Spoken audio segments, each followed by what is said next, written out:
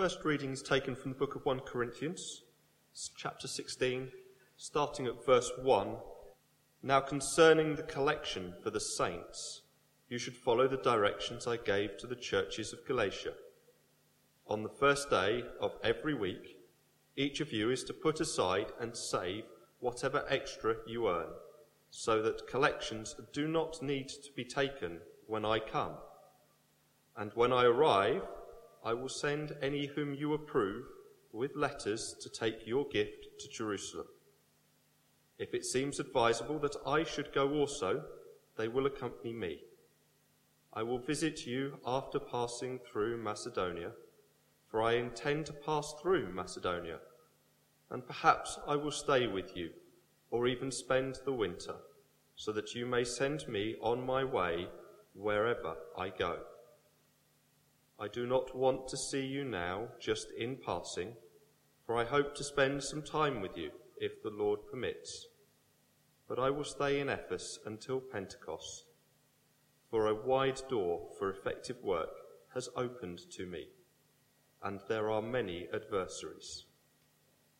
The second reading is taken from the book of Galatians, chapter 6, starting at verse 2. Bear one another's burdens, and in this way you will fulfill the law of Christ. For if those who are nothing think they are something, they deceive themselves. All must test their own work. Then that work, rather than their neighbour's work, will become a cause for pride. For all must carry their own loads. Did you know that there are only 161 days to go until Christmas? How does that make you feel? Energized? Excited? Depressed? Despondent? Have you started your Christmas shopping yet? Are you the kind of person who collects presents throughout the year, putting them on one side, so that come December it's just a question of wrapping and posting? Or are you someone who leaves it all until the last minute for that adrenaline-fueled flurry of Amazon purchases and trips to the packed shops of Oxford Street? Have I just made your day or ruined it by mentioning Christmas? Can you feel it lifting you up or weighing you down?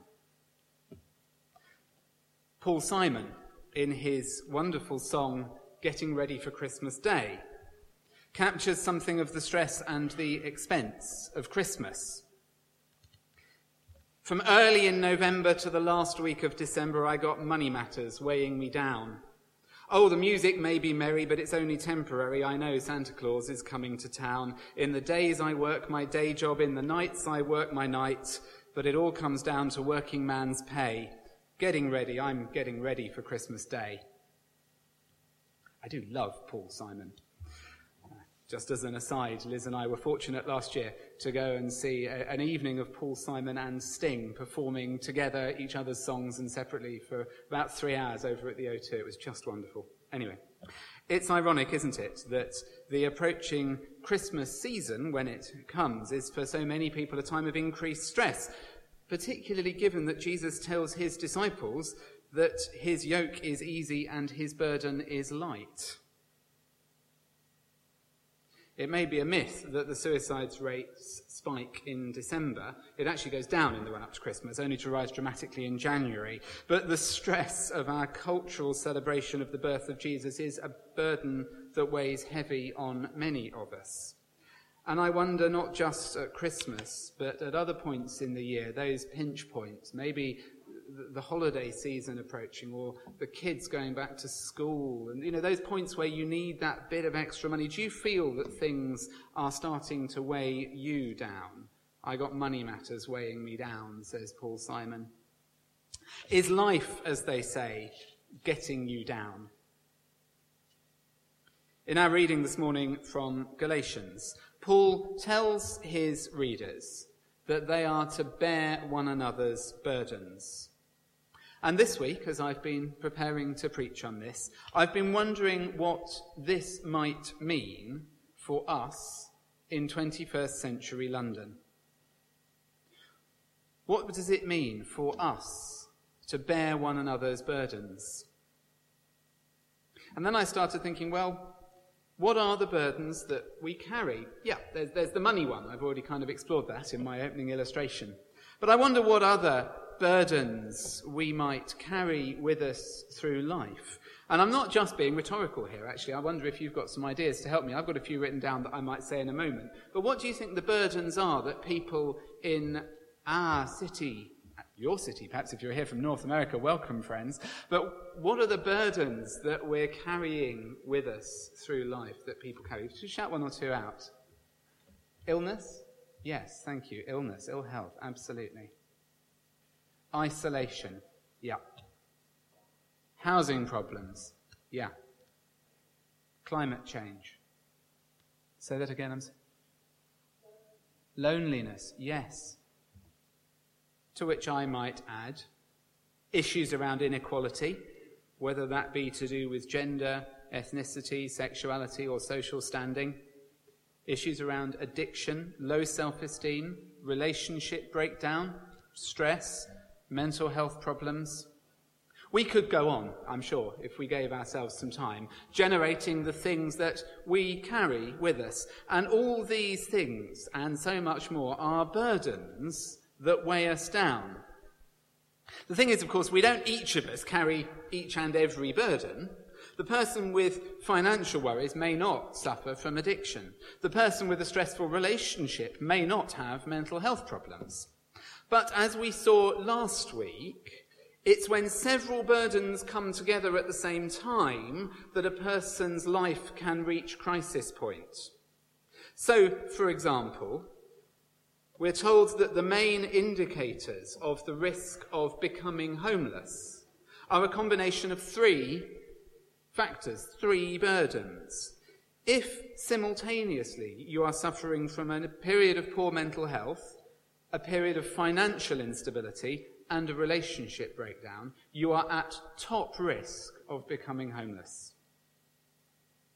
If those three come together, they can prove a burden too great for one person to bear, without them in some way stumbling or breaking under the strain.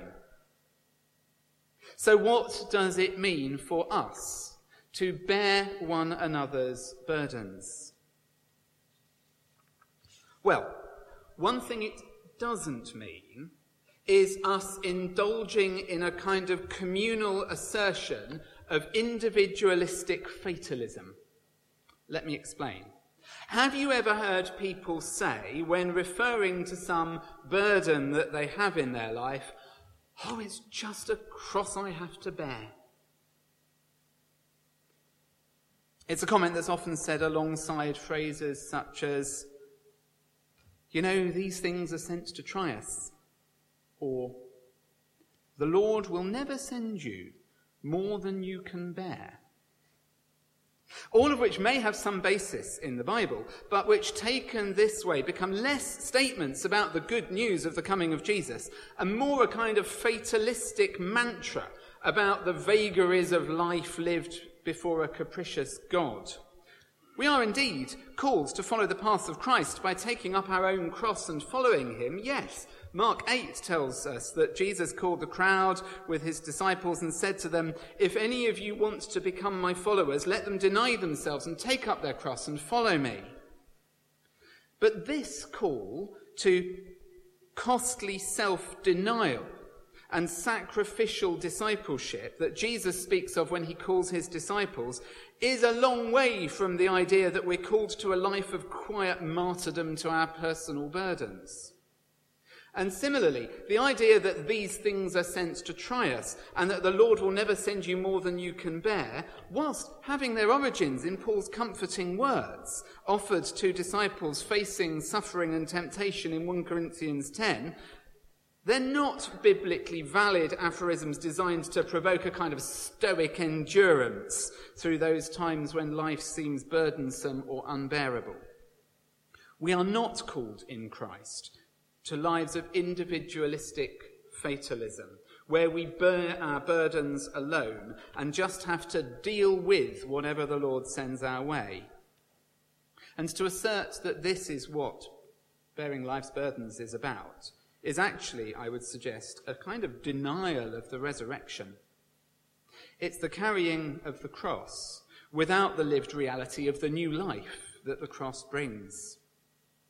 Our approach to life's burdens should be one which is motivated by God's power of life to uphold and release, rather than by the powers of death to stifle and ensnare.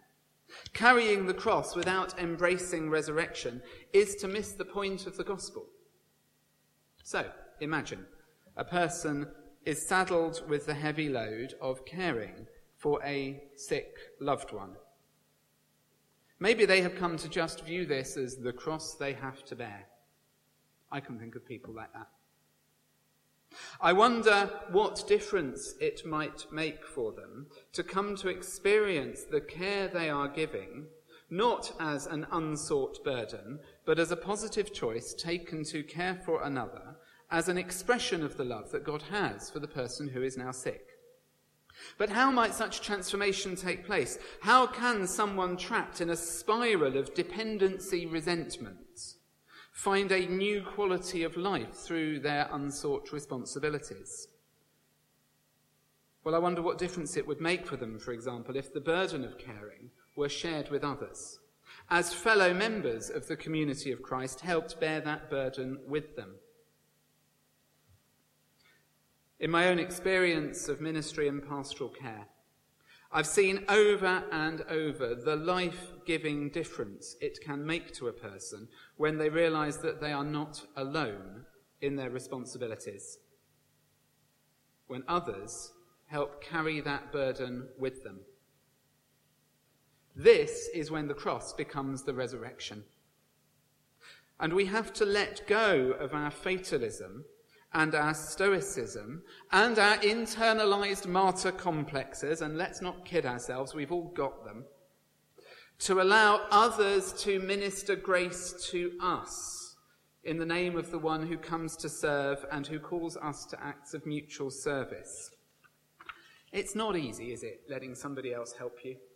I mean, I'm strong, I'm independent, I don't like other people doing stuff for me. I want to carry it all through life. And I don't think I'm unusual. What does it mean for a strong person to let somebody else help them carry their burdens? Well, it means learning humility and learning that we're not as strong as we perhaps think that we are. Do you remember the powerful image of Christian in John Bunyan's Pilgrim's Progress, published in 1678? Christian, the character in the novel, is weighed down by a great burden, which for him is the insight he's gained into his sinful nature. And he sets out on a journey to see how he can be relieved of his burden. And he meets various characters along the way. So he struggles through places like the Slough of Despond, and he gets waylaid by conversations with Mr. Worldly Wise Man and Mr. Legality. I've met them too, and others.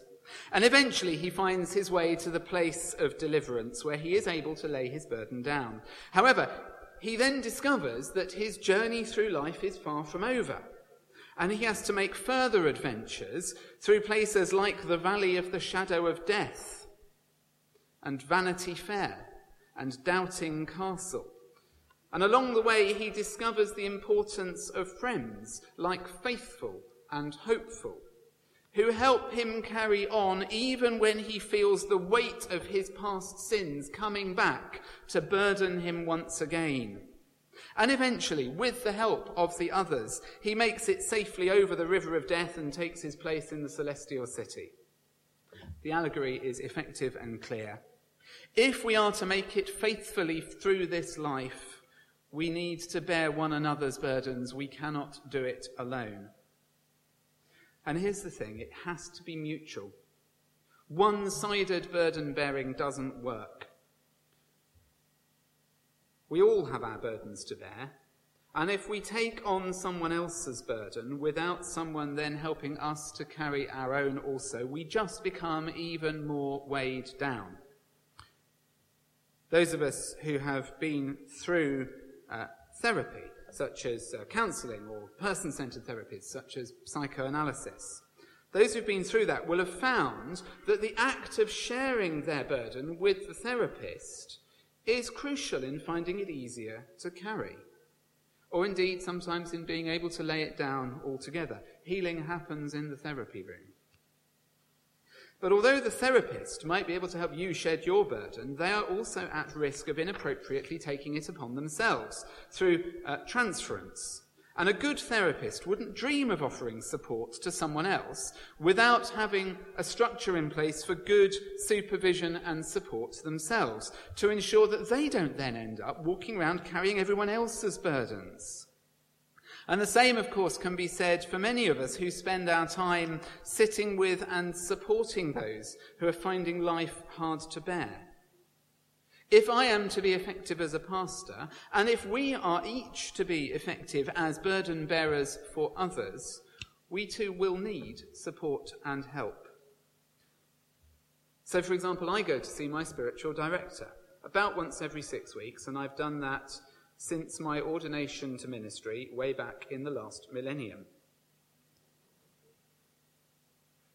This is the beauty of mutual burden bearing.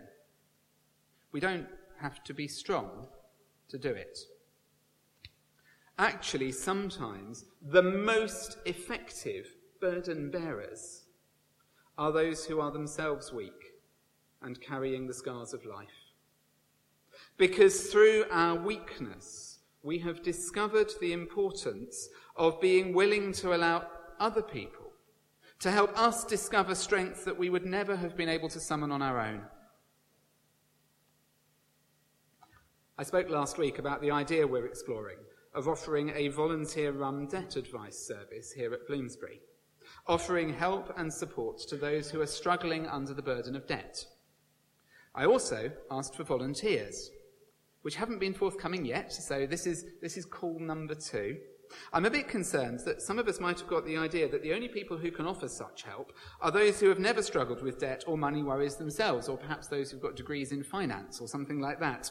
Actually, I'd like to suggest that the opposite is probably true. The most empathetic ear, the most sympathetically offered advice may well come from the person who has been there themselves. This, of course, is why 12-step groups are so effective, because they provide a context where a group of people can speak with utter honesty about their addiction, knowing that every other person in the room has experienced the same addiction.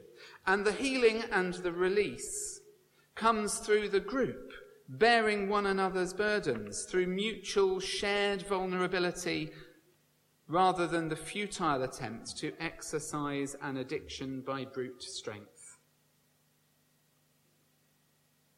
The way out of an addiction begins the moment you realize that you can't conquer the addiction yourself. This is why we host anonymous groups here at Bloomsbury. They sneak in and they sneak out, and healing and transformation happens in little rooms upstairs and down in the basement. You see, this burden-bearing thing isn't some theoretical idea with no practical outworking. Rather, it is the sharp end of the transformation of people's lives as they make their journey from the kind of stoic, individualistic, fatalistic cross-bearing that just weighs down and leads to death into the living out of resurrection and the opening up of the path to new life. So what might bearing one another's burdens look like for us here at Bloomsbury? It might look like volunteering to become involved in the new debt advice scheme, helping bear the burdens of financial stress. Come and talk to me, or to Dawn, or to Liz. It might look like giving financially to the church and to the hardship funds, allowing this place to minister to the immediate needs of the poor and the vulnerable, and to offer long-term support to the congregation and the other groups that meet here.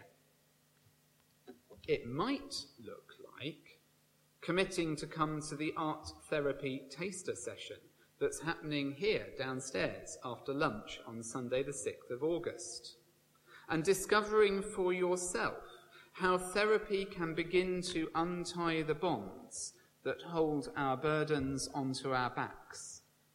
If you are planning on running a mile from art therapy, you might just want to ask yourself what it is you're running from, and whether coming along in a low-key way and having some fun with some paints and seeing what we discover might be worth doing. Do you have the courage to do this? To begin the journey of allowing another person to take your burden from you? As I said, many of us, myself included, live our lives out of a narrative of strength. We're the strong ones, the capable ones. And even if deep down inside we know that we're not, and somewhere in our darker moments of the night we know that we're broken, well, we still have to look like we're strong and capable when we get out in public. We may know deep down inside that there's a disconnect, a pain, a harm, a hurt, an addiction that weighs us down and stops us being the person we could be. But the thought of admitting it to ourselves, let alone to someone else, is itself a concept too threatening to contemplate. Well, all I can say really is that without allowing the other to bear your burdens, you're not going to be able to bear the burdens of others, and the gospel of Christ is diminished in our midst. In order to find release, we need to stop being strong, and instead we need to find a different strength that comes through mutuality, not individualism. And this concept of mutuality isn't something fuzzy and emotive and, not for me. Although it does make perfect emotional sense, honestly, to admit weakness and seek support. But mutuality can become something profoundly transformatory in both the political and the economic sphere.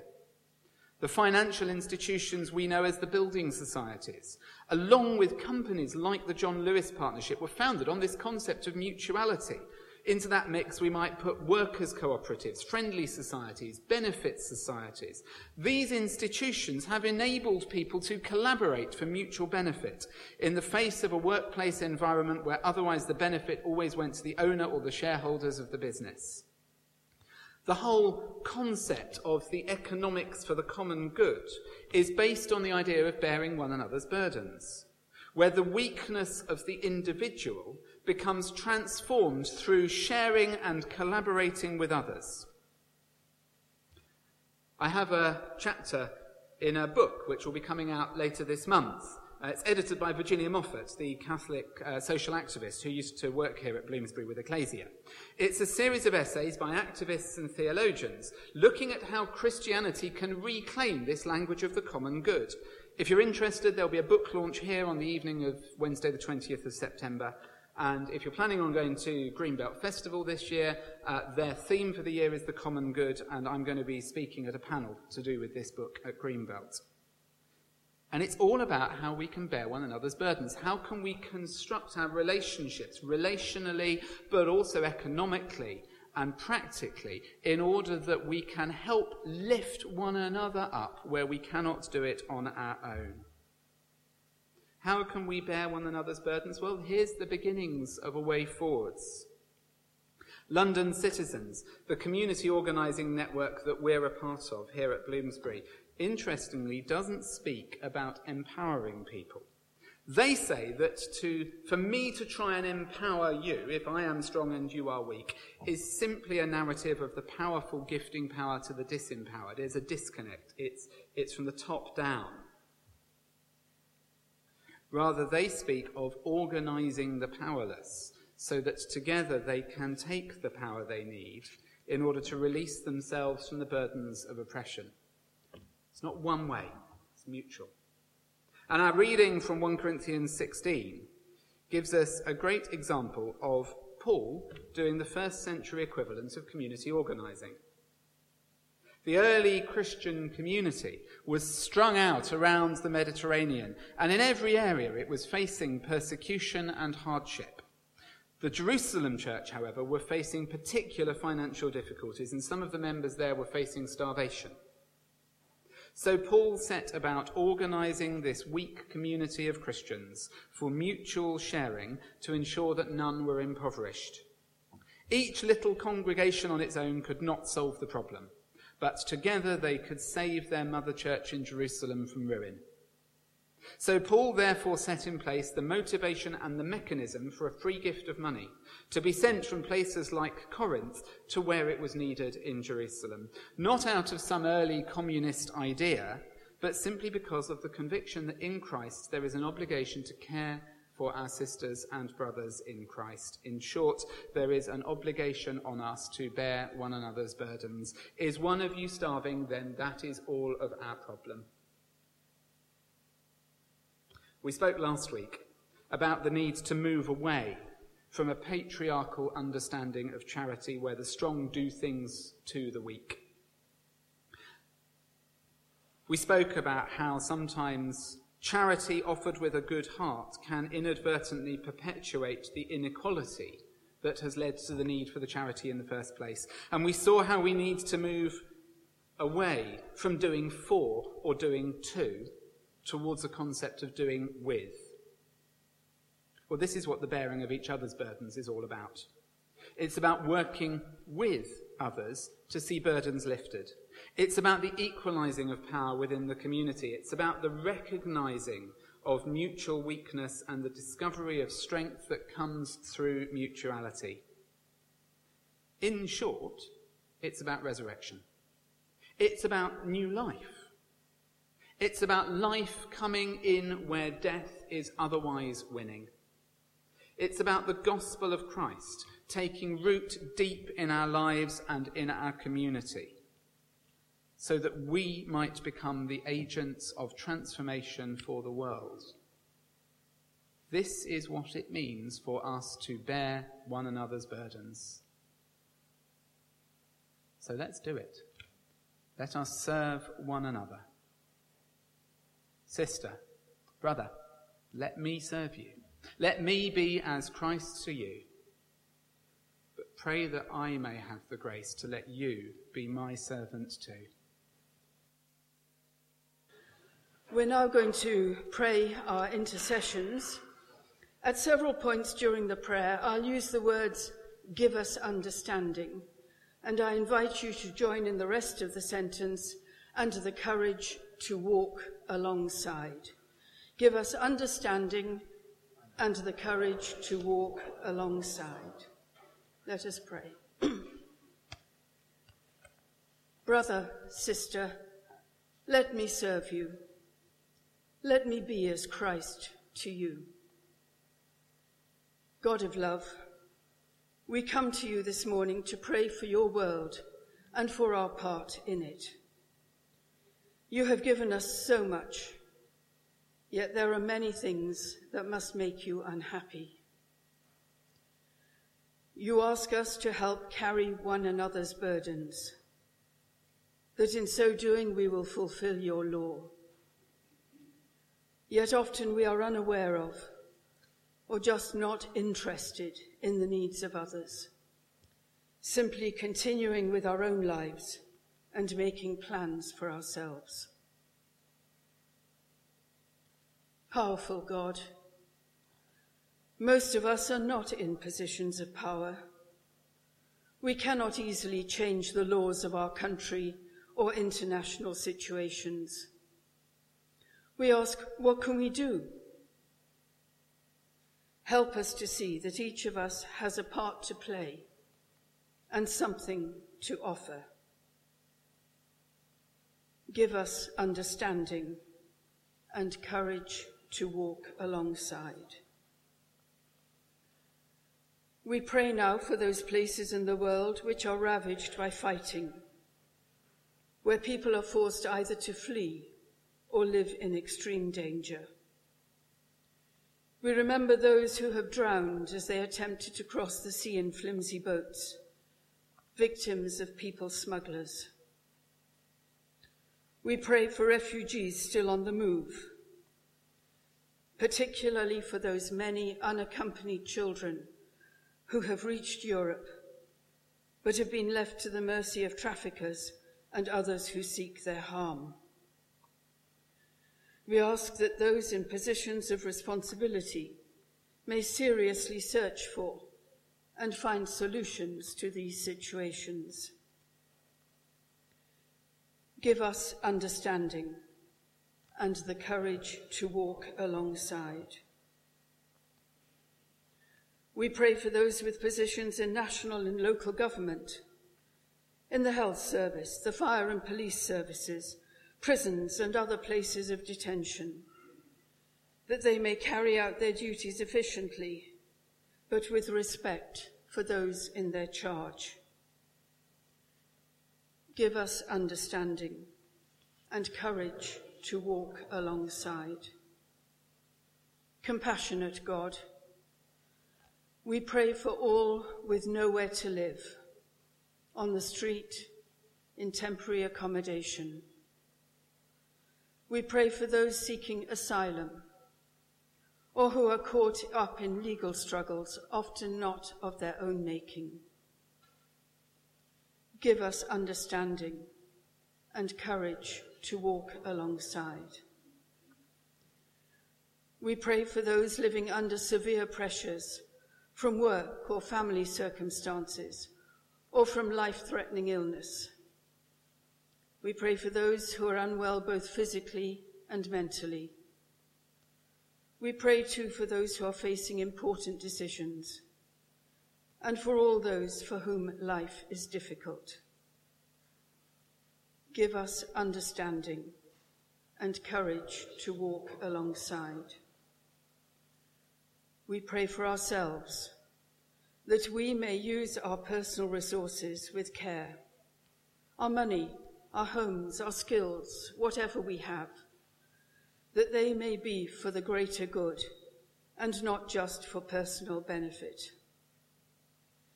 Help us to become more aware of people and situations around us, that we may be more able to understand what we can do.